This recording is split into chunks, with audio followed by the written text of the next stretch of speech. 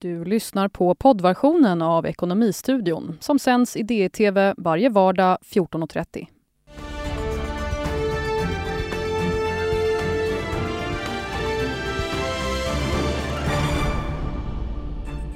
Riksbanken varnar för finansiellt svaga svenska banker i en färsk rapport.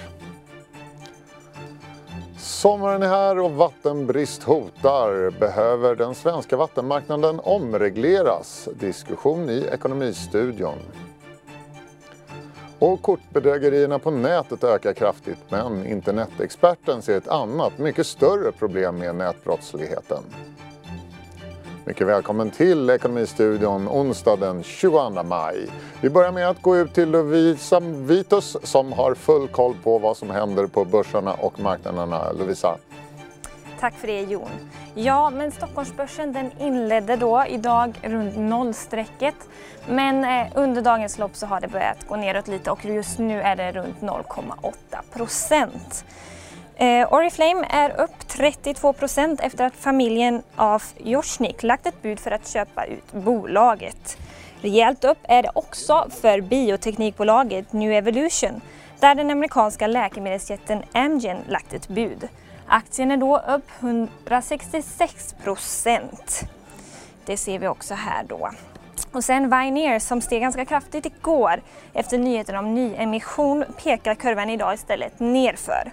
Aktien faller med 2,5%. I USA indikerar terminerna på en öppning ner när handeln öppnar om en dryg timme. Och avslutningsvis ett litet tips då att hålla koll på, det är Fed-protokollet som släpps klockan 8 ikväll. Det missar du väl inte, Jon? Nej, det missar vi inte såklart. Tack så mycket, Lovisa. Och någonting annat som vi inte heller missar, det är Riksbankens stabilitetsrapport som släpptes idag. Den handlar om det svenska finansiella systemet och det kommer som varje halvår. Och för att uttolka den så har vi med oss Viktor Munkhammar, vår makroanalytiker. Välkommen hit, Viktor. Tack så mycket. De obsessar väldigt mycket över det här med hushållens skuldsättning i Riksbanken och det har de ju gjort i flera år. Finns det egentligen något nytt på den punkten i den här rapporten? Nej, det är väl ungefär samma språk som de, som du säger, har använt länge. Och visst finns det ett element av vargen kommer över det här att folk till slut slutar lyssna. Men det kan ju också vara så till slut ändå att vargen faktiskt kommer. Och det är ju deras jobb att varna för de risker de ser och det här ser de som en risk. Och tittar man på graferna, tittar man på skuldberget, tittar man på historien så ser det förstås jätteläskigt ut. Vi har då hushållens skulder på ungefär 186% av disponibelinkomsten. Lägger man med det hushållen är skyldiga via bostadsrättsföreningar, vilket Riksbanken har gjort nu, så kommer man upp i 206. Och det är ju jättemycket pengar som handlar om BNP, jättehögt och sådär. Men det är ju så det ser ut och det är ju rätt mycket en naturlig följd av att räntorna har sjunkit i 30 år. Och då stiger skulderna. Och någonting annat som stiger, det är ju faktiskt tillgångspriserna. Jag tror vi har en graf på här, bostadsprisernas utveckling. Kan lägga på den, vi ska säga också det till våra lyssnare på podden att de här graferna som vi pratar om här i programmet, de går att se på vårt Twitterkonto, DTVs Twitterkonto. Ja, här ser vi då boendprisutvecklingen och jag menar, borde man inte se till hela balansräkningen när man tittar på hushållens... Jo men så är det ju. Jag menar, den tillgången har ju stigit ännu mer än skulderna och priserna är en sak på befintliga. Sen vet vi också att vi kommer från en period, dels med i alla fall i storstäderna, en del ombildningar där folk har gått från att vara hyrestagare till att vara ägare. Och då blir det ju per automatik så att man drar på sig en skuld. Man får ju också en tillgång. Så att visst har tillgångarna ökat mycket i värde. Sen så måste man ju alltid tänka det här med skulder och tillgångar. Ja, hur likvida är de här tillgångarna? Om vi får av någon anledning att räntorna drar eller arbetslösheten stiger, då tänker man sig att de här tillgångarna sjunker i värde samtidigt. Kanske till och med blir svåra att sälja. Och då är de inte så mycket värda om man behöver använda pengarna för att betala av skulder. Bostäder är också lite annorlunda, man måste ha någonstans att bo. Så att det är väl inte det Riksbanken ser framför sig, att folk nödsäljer sina lägenheter och flyttar ut på gatan. Däremot att man drar in på jättemycket annan konsumtion, vilket då kan sänka ekonomin. Så det är väl så de tänker så här. Men absolut, det finns en annan sida av saken än att bara titta på skuldsidan. Är du lika oroad som Riksbanken av den här utvecklingen? Inte egentligen. Jag hör väl till dem som tror att vi har växlat in i ett nytt läge där det inte är så att räntorna aldrig mer kommer stiga. Men att vi skulle få, säg, en styrränta uppåt 5%. Det känns högst osannolikt. I alla fall att den skulle ligga kvar där någon längre tid och i förlängningen då bolåneräntor på kanske 7%. Det är klart att det kan bli jobbigt för hushållen om räntorna stiger. Så är det ju med en stor skuldmassa. Är den jättestor, varje liten förändring där ger ju mycket större utslag. Vi såg ju faktiskt tendenser till det när Riksbanken höjde räntan till minus 0,25 då i december. Då dök konsumentförtroendet ganska ordentligt i en del mätningar. Sen ska man ju ha med sig då att vi hade ett ganska surt börskvartal minst sagt det sista i fjol och det spelade säkert in där. Men jag tror att det är en ganska befogad gissning att hushållen är mer räntekänsliga än tidigare och det har ju Riksbanken förstås rätt i på grund av den här stora skuldbördan då. Visst, och historien har väl lärt oss det också att varje krasch brukar föregås i alla fall av en stor kreditexpansion. Absolut. Vi ska titta också på en annan graf och den visar bankernas bruttosoliditet och det är någonting som Riksbanken då har ägnat en hel del tid åt att analysera. Och den här tycker jag är rätt intressant för att Riksbanken tycker då att bankerna har för låg soliditet jämfört med övriga EU. Medan bankerna själva brukar ju alltid tala om att de har en så otroligt hög kapitaltäckningsgrad jämfört med EU och så vidare. Hur hänger det här ihop egentligen? Det beror lite på hur man räknar. Det vi ser här som Riksbanken har tittat på är ett liksom rått och rakt mått. Eget kapital, relation till totala tillgångar. Sen kan man hålla på och titta på vad är det här för tillgångar nu då? Hur riskfulla är de? Och det är då vi kommer in med de här liksom vikterna, riskvikter det pratas om och sådär. Och då är det så att svenska banker har ju jättemycket bolån som det är låg risk i. Alltså svenska hushåll betalar sina bolån liksom. Det är det sista man slutar betala sina räntor i alla fall där. Så att det är ju korrekt att liksom ge dem en låg risk. Men det är när man börjar liksom justera måtten sådär. Och till saken är ju också att bankerna använder egna modeller för det här för att ta fram de här vikterna. Visserligen så kan de inte hitta på vad som helst. Men ändå, men det här är då ett mera bara rätt upp och ner, rakt av, eget kapital, totala tillgångar och då blir det en så här låg kvot. Sverige. Och det är det här de ska leva på. Ja. Om allting går åt skogen så är det här smällen ska tas. Och det är ju som vi ser här bara Nederländerna som har en lägre andel, där bruttosoliditeten är lägre än i Sverige. Och tycker Riksbanken att man bör göra något åt det här och vad i så fall nyemission i bankerna? Riksbanken tycker väl absolut att det här ska upp. Bankerna tycker ju inte det. Och hur den dragkampen slutar, jag menar nu är det ju Finansinspektionen som har tillsynen men det finns ju via den här Baselkommittén exempelvis som de jobbar med. Om vi får ta en till grej om bankerna från den här rapporten så är det här är ju det ena då. Egna kapitalet, relation till tillgångarna. Sen är de också oroade över likviditetssituationen. En bank är ju ganska mycket en omvandlare. De tar in pengar på ett ställe och stoppar ut på det andra. Och där de tar in, det är ganska korta löptider när de lånar upp. Sen kan man låna ut för, jag menar, hur lång tid tar det inte innan man betalar av ett bolån om man någonsin gör det. Det är en skillnad där i löptid. Och det är ju alltid ett orosmål. När någonting har en kortare löptid och någonting har det andra.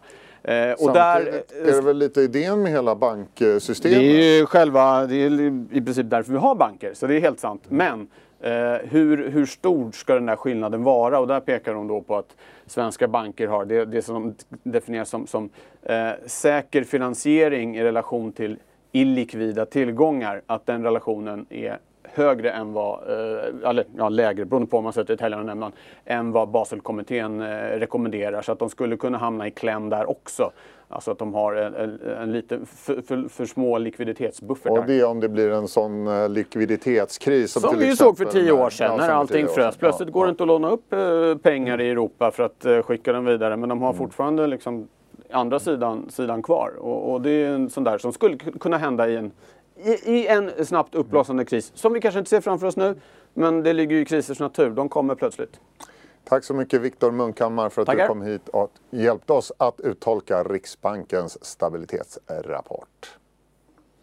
Då ska vi gå vidare i Ekonomistudion. Nästa ämne är kortbedrägerier. De ökade nämligen med 134% från 2014 till och med 2018. Och förra året anmäldes närmare 300 stycken per dag. Och jag pratade med Lotta Mauritsson från Nationellt bedrägericentrum hos polisen och frågade hur ett typiskt kortbedrägeri går till. Ett kortbedrägeri är ju ofta ett olovligt köp med stulna kortuppgifter. Och de här kortuppgifterna kan man ju ha kommit över på olika sätt. Den största delen handlar om att det har skett via olika dataintrång där man har tankat ner en massa uppgifter som man sedan säljer på Darknet. Där olika köpare kan köpa de här i buntvis. Och de som köper de här kortuppgifterna, vad använder de dem till?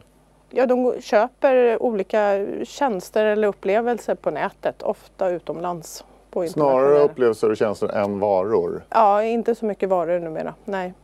Den andra sättet de kommer över de här kortuppgifterna, det är ju att de gör sådana här phishing-kampanjer eller fiskekampanjer. Alltså locka med någon vara eller något presentkort kanske på någonting. Antingen via olika annonser eller e-postutskick eller sms-utskick.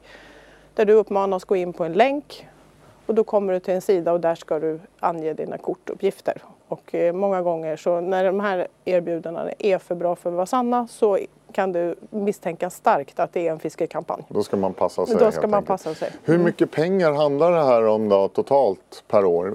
Över 100 000 var det ju förra året bedrägerier av den här typen. Hur mycket i snitt ungefär? I snitt så räknar vi med ungefär mellan 1000 och 2000 kronor som det här ligger i snitt per. Men det kan ju lika bra vara 39 kronor som 4-5 tusen också. Så att. Just det. Och hur mycket blir det totalt? 100-200 miljoner kronor eller något sånt här per år ungefär kanske? Så. Och finns det något mörkertal antar jag? Men vet man något om det? Kan vi spekulera lite? Ja, det finns ju uppgifter som gör gällande att vi har 3 gånger så många sådana här köp som mot det som polisanmäls, vilket var över 100 000 förra året. Just det. Många orkar inte anmäla sådana här 39 kronors bedrägerier och sånt där. Och ofta så är det ju har man ju gjort flera köp på ett och samma kort vid varje tillfälle. Just det. Och vem betalar då? Är det konsumenterna eller bankerna, kortbolagen? Finns det försäkringar för det här? Försäkringarna brukar inte täcka det här utan ofta så är det ju banken eller kortutgivaren som går in och täcker den här kostnaden för konsumenten om det är så att man inte har gjort någonting fel själv. Hur många lagförs på ett år? Väldigt få tyvärr. Det här är en brottslighet som inte utreds i så stor utsträckning tyvärr. Och det är beroende då på att beloppen är så pass låga i genomsnitt? Beloppen är låga och mycket av köpen görs utomlands. Det är en kombination som tyvärr gör att det är svårt att utreda det här. Finns det ingenting man kan göra för att stoppa den här utvecklingen? Det har ökat med 134% på 5 år. Ja. Kan man inte bryta den där kurvan på något sätt? Ja, men det hoppas vi verkligen. En del banker har ju börjat använda att korten ska vara spärrade för internetköp direkt när du får det. Så är det och du får gå in och öppna det när du ska använda det. Men tyvärr i de flesta banker fortfarande så måste du själv gå in och ställa in det här att du vill ha det stängt för internetköp. Då skulle vi kunna minska det här ganska mycket faktiskt om alla banker gjorde det. Men nu måste du själv gå in på din bank och se till att det är stängt för internetköp när du inte använder det. Så går du själv in i appen och öppnar upp när du behöver handla på nätet. Så bästa sättet det är att själv skydda sig genom att reglera hur stora internetköp man kan göra? Sådär. Ja. I vissa fall kan du reglera även beloppen, i andra fall så kan du bara reglera att det inte ska vara någon internethandel på kortet. Lotta Mauritsson från polisen var det där. Peter Forsman vid Internetstiftelsen menar dock att problemet med kortbedrägerier vore lätt att åtgärda om bara bankerna ville. Han tycker också att det finns ett oändligt mycket större problem än kortbedrägerier att ta tag i när det gäller internetbrottsligheten. Så här säger han. Nej, för att det finns tekniska lösningar för att komma ifrån de här card not present-bedrägerierna. Det finns sedan 3-4 år tillbaka europeiska leverantörer som tillhandahåller i och för sig dyrare kort men som alltså genererar den här CVV-koden på baksidan var 60:e sekund. Skulle detta införas hos affärsbankerna så skulle ju den här typen av brott helt dö ut. Och varför görs inte det? Är det en kostnadsfråga då? Det är en kostnadsfråga. De är betydligt dyrare än befintliga. De har en kortare giltighet eftersom det är en liten processor som aktivt jobbar. Men ja, det är, alltså, ifall att kunderna känner till produkten så skulle de ju kunna efterfråga den. Sen så handlar det väl om att en bank behöver ta steget och erbjuda. Det är ju inte jättemycket pengar det handlar om som vi hörde här i samtalet tidigare. 1000 till 2000 kronor i snitt per transaktion. Det måste ju vara egentligen det stora problemet med varför dessa brott inte utreds och lagförs, eller? Ja, inte värt det. Delvis det tänkte jag säga. Att det är sån enorm mängd. Alltså det var knappt 260 000 anmälda bedrägerier förra året och av det så var det här det mest förekommande på, jag tror det var 105 000 anmälningar. Små brott utreds inte, men det är det skrivs om, det är det polisen mer eller mindre tvingas att utreda med de direktiv de får. Jag tror som sagt att det blir att polisen springer på fel saker, så att det bedragare tjänar större pengar på, det utreds då inte alls. Och vad är det till exempel? Ja, exempelvis bedrägerier mot näringslivet. Olika typer av kreditbedrägerier eller där man helt enkelt kapar identiteter på både fysiska personer men alltså hela företag. Att det utger sig för att vara ett legitimt företag och ikläder sig och gör köp och beställningar i deras namn. Och man går in och agerar för ett företag utan att de är medvetna? Ja, det kan vara så enkelt som att man registrerar företaget med en suffix eller prefix, företaget.ab.se. Och sen skickar man mejl som vd:ns för- och efternamn eller inköpsansvarig till olika teknikleverantörer, förslagsvis datorer, telefoner. Och de i sin tur gör väl lite små snabbkontroller, men allting ser ju korrekt ut för att då har man lett om den här falska domänadressen till den korrekta. Och hur skyddar man sig mot det då? För där räcker det väl inte med automatgenererade CVC-koder? Nej, det är väl egentligen det som jag jobbar huvudsakligen med på Internetstiftelsen, att försöka hitta de här, det som sticker ut, det som inte ser naturligt ut. Och sen så är det, jag är väl mästare på whack-a-mole och försöka, för de kommer hela tiden på nytt, men det gäller att försöka hitta spåren och framförallt att minimera för att brotten begås. Men det jag framförallt jobbar med är sekundärprevention, det vill säga förhindra att de återkommer. Och hur mycket pengar kan det här röra sig om? Finns det någon uppskattning om det?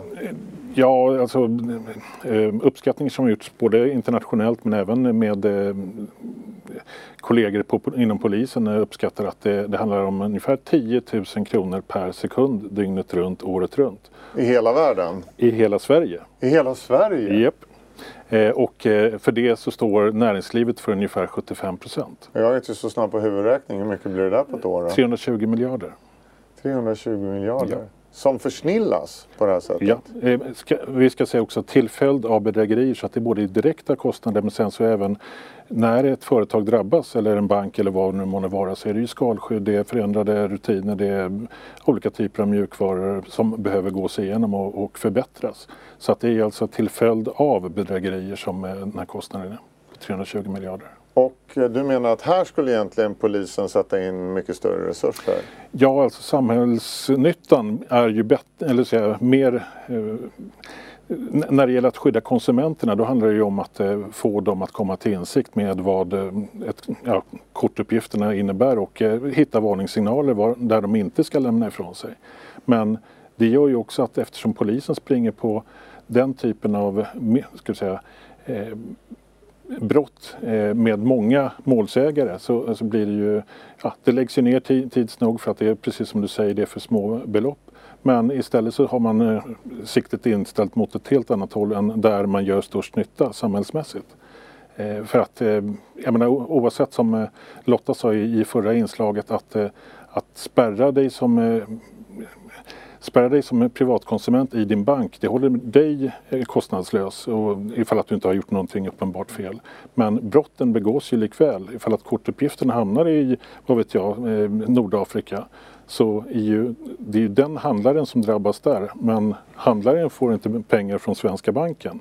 Så bedrägerierna fortgår. Och det går ju åt båda håll såklart.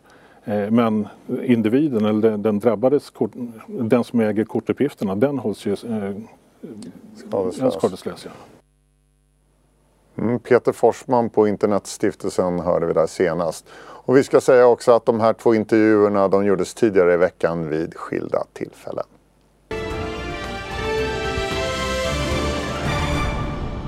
Ja, sommaren har kommit till stora delar av Sverige. Igår var det exempelvis 27 grader i Uppsala och 26 i Halmstad och Västerås. Och idag på förmiddagen hade småländska Kosta varmast med 24 grader. Härligt såklart och på många sätt, men också ett problem. Vi går nämligen in i den varma säsongen med rekordlåga nivåer i vattentäkterna på många håll i landet. Och jag säger välkommen till Nikolaj Schaaf som du kommer från Stockholm International Water Institute. Och så även Per Dahlhjelm från Svensk Vatten där du är VD. Vi kan väl börja med att prata om den här vattenbristen vi hade redan förra sommaren. Vad får den för konsekvenser, Per? Den får nog olika konsekvenser beroende på vart i samhället man befinner sig. Som konsument, du och jag, som öppnar kranen hemma och som bor i en stad med kommunalt vatten och avlopp, så skulle jag säga att man får ganska lite konsekvenser. Det kommer komma vatten. I princip så är det så. Däremot så kan det bli ett bevattningsförbud till exempel. Som det blev förra sommaren. Jajamän. På många håll. Och då är det ju superviktigt att man respekterar det. Det vill säga att man inte kanske tvättar bilen eller vattnar gräsmattorna eller för den delen fyller poolen. Sen kan det ju vara, bor du på landsbygden ha en egen brunn. Ja, då kan du ju få en direkt konsekvens att du faktiskt inte har något vatten. Eller som lantbrukare att du får bortfall i produktion och får jätteproblem för att det kommer lite vatten uppifrån. Men du menar att det här är inte egentligen beroende på att det är en brist på vatten i vattentäkterna, utan det handlar snarare om att det inte finns en produktionskapacitet i vattenverken, eller? Ja, du har helt rätt i det att 2/3 av de bevattningsförbud som inrättades 2018, de berodde på kapacitetsbrist. Det vill säga, det var så många som ville ha vatten samtidigt att vi inte orkade producera så mycket vatten som behövdes. Men därmed inte sagt att vi behöver bygga ut i en överkapacitet, utan bara för att vi har ett behov under några veckor så kanske vi inte behöver ha 365 dagar om året en överkapacitet. Nikolaj, i Sverige så är vi lite yrvakna inför det här med vattenbrist. Vi är inte så vana på det, men det är inte riktigt så det ser ut på andra håll i världen, eller hur? Nej, precis det vi upplever i Sverige är ju egentligen ganska representativt för vattenutmaningarna. Vi brukar säga att problemet med vatten är att det antingen finns för mycket eller för lite, eller när det väl finns då är det för smutsigt. Och det är kanske utmaningar som vi är vana vid att höra talas om i utvecklingsländer, men det är precis det vi upplevde. För vi får komma ihåg torkan, skogsbränderna följdes av nederbörder som ledde till översvämningar direkt. Vi har rubriker om PFAS och andra komplexa kemiska föroreningar som vi inte riktigt vet hur vi ska hantera, eller det kanske återigen inte riktigt den tekniska frågan, men svårt att hantera. Men i andra delar av världen är det vardagen, och inte minst när vi tänker globala leverantörskedjor, men vi får inte glömma bort att vi också pratar om mänskliga rättigheter. Det är en mänsklig rättighet att få tillgång till rent dricksvatten, och inte minst behöver vi tillgodose naturens egna behov. Så de 3 delarna måste ju balanseras på något sätt. Hörrni, vattenbrist då, men i Sverige uppskattas ju att kanske 1/5, 20% ungefär av det vattnet som pumpas ut från vattenverken, att det inte kommer fram, att det läcker bort på vägen. Varför är det så, Per? Ja, men det stämmer. Det finns vattenförluster i systemet, och det är egentligen inte så himla konstigt. Det kan låta förtvivlat dåligt, och visst finns det brister i de ledningsnät vi har, och vi ser att investeringsbehovet är enormt framåt. Men samtidigt så är det ledningar som sträcker sig 5 varv runt jorden, och bara ett tändstickshål i en sån ledning varje kilometer gör att det flödar ut på grund av tryck, att man har tryck i systemet och så vidare. Så att det är väldigt, väldigt svårt att upptäcka och göra någonting åt av de här läckorna. Men investeringsbehovet är stort. Alltså, i dagsläget så investerar Sverige, alltså hela Sverige, 12 miljarder per år i VA. Reinvesteringar och nyinvesteringar. Och det skulle behöva fördubblas. Man ska komma ihåg att det här är en infrastruktur som i mångt och mycket byggdes upp under det glada folkhemmet på 60-70-talet. Med statliga medel. Som vi kan prata lite mer om det strax, men Nikolaj, det är väl också här är det väl på samma sätt ungefär i resten av världen, mycket svinn helt enkelt, eller? Precis, jag har inga siffror på det, för det ser väldigt olika ut i olika delar av världen, men det är ingenting som är begränsat eller specifikt för utvecklingsländer. Inte minst för, som du sa, att den infrastrukturen som finns i Europa idag har byggts för länge sedan under helt andra tekniska förutsättningar.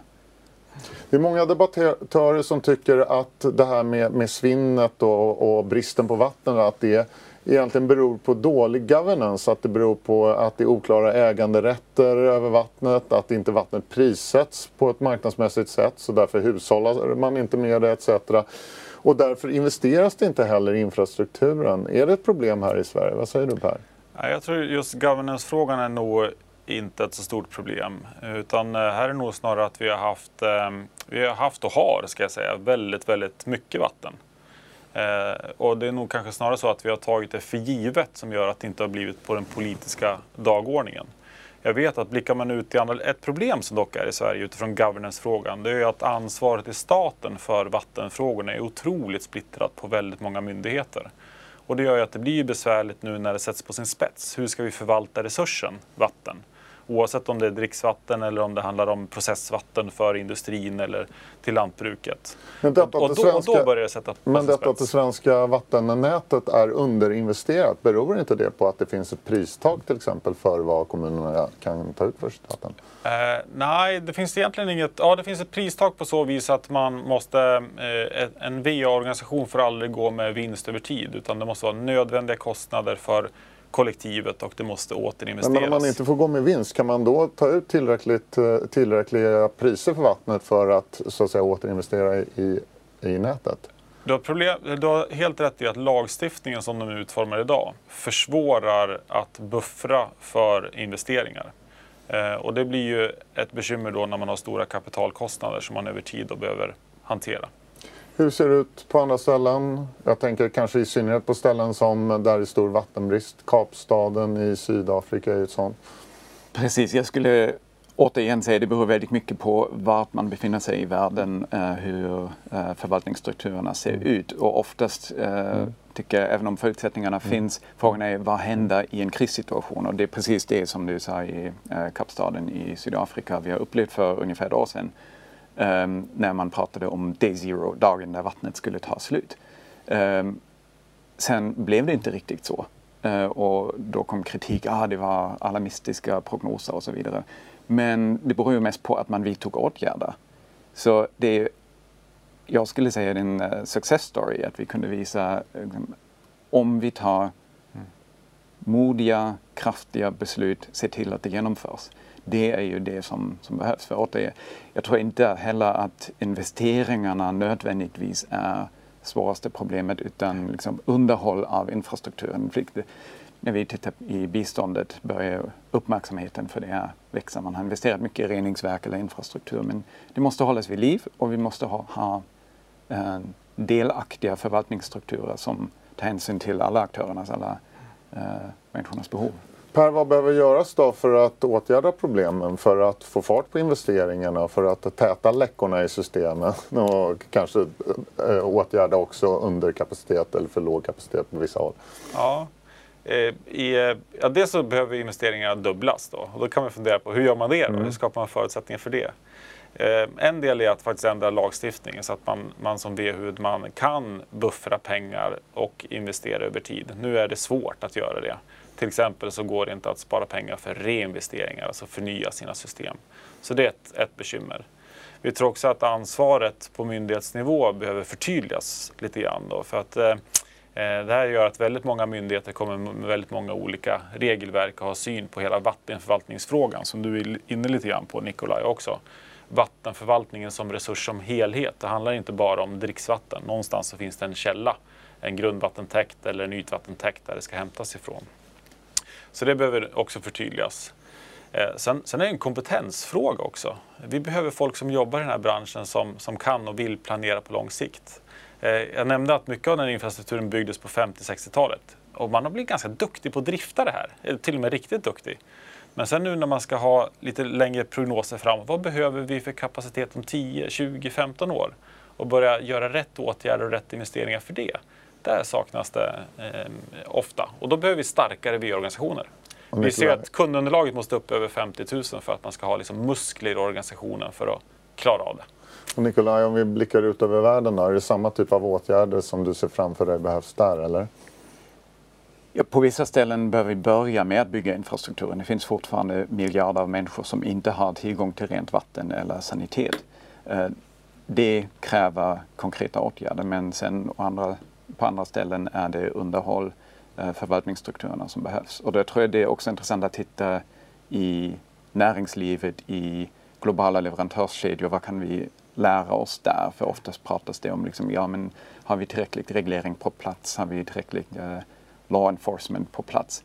Men det vi ser är ju att det är i industrins egen intresse att vara mer resurseffektivt, vattensmart. Att inte slösa med de resurserna, det är riskmanagement. Det är inte så att man behöver börja end of pipe, utan ju bättre vi är i vattenanvändningen i processen, desto mindre är vi exponerade för de här riskerna. Och det är samma sak i Sverige som globalt. På vissa håll i världen, Storbritannien tror jag till exempel, så har man ju privatiserat vattenverken. Ungefär som man har privatiserat många elverk i Sverige. Är det en bra väg att gå, Per? Nej, vi tror inte att det är rätt väg att gå. Däremot så... Varför inte? Nej, det finns nog bekymmer med att privatisera en så pass livsnödvändig resurs. Däremot så behöver vi verkligen fundera på hur vi managerar det här. Lite grann som du var inne på, Nikolaj, också framåt. Vi tror ju inte att man klarar det som små organisationer. Nu är ju i princip varje kommun i Sverige en egen VA-huvudman.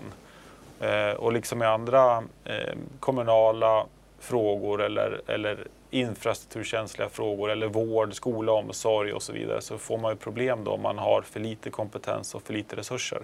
De kämpar oss lite varje dag. Men att ha kraftfulla lokala VA-organisationer, det är en framgångsfaktor. Däremot så kan man behöva en tydligare kanske nationell vägledning och förutsättningar för det då. Är privatiseringen väg att gå för ställen där det finns för lite vatten eller för lite vatteninfrastruktur idag, Nikolaj?